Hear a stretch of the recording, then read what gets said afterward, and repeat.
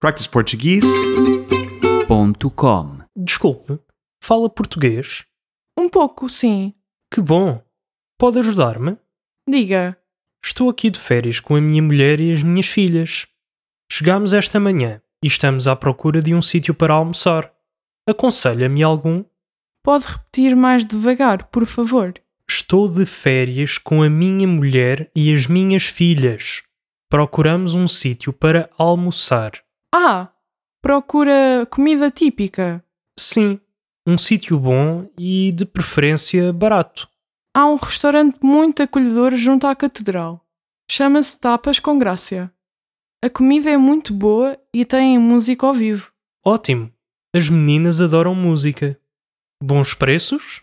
Sim, não é um sítio caro, apesar da localização. Parece perfeito. Tenho a certeza que vão gostar, mas têm de chegar cedo para arranjar mesa. É um sítio muito procurado.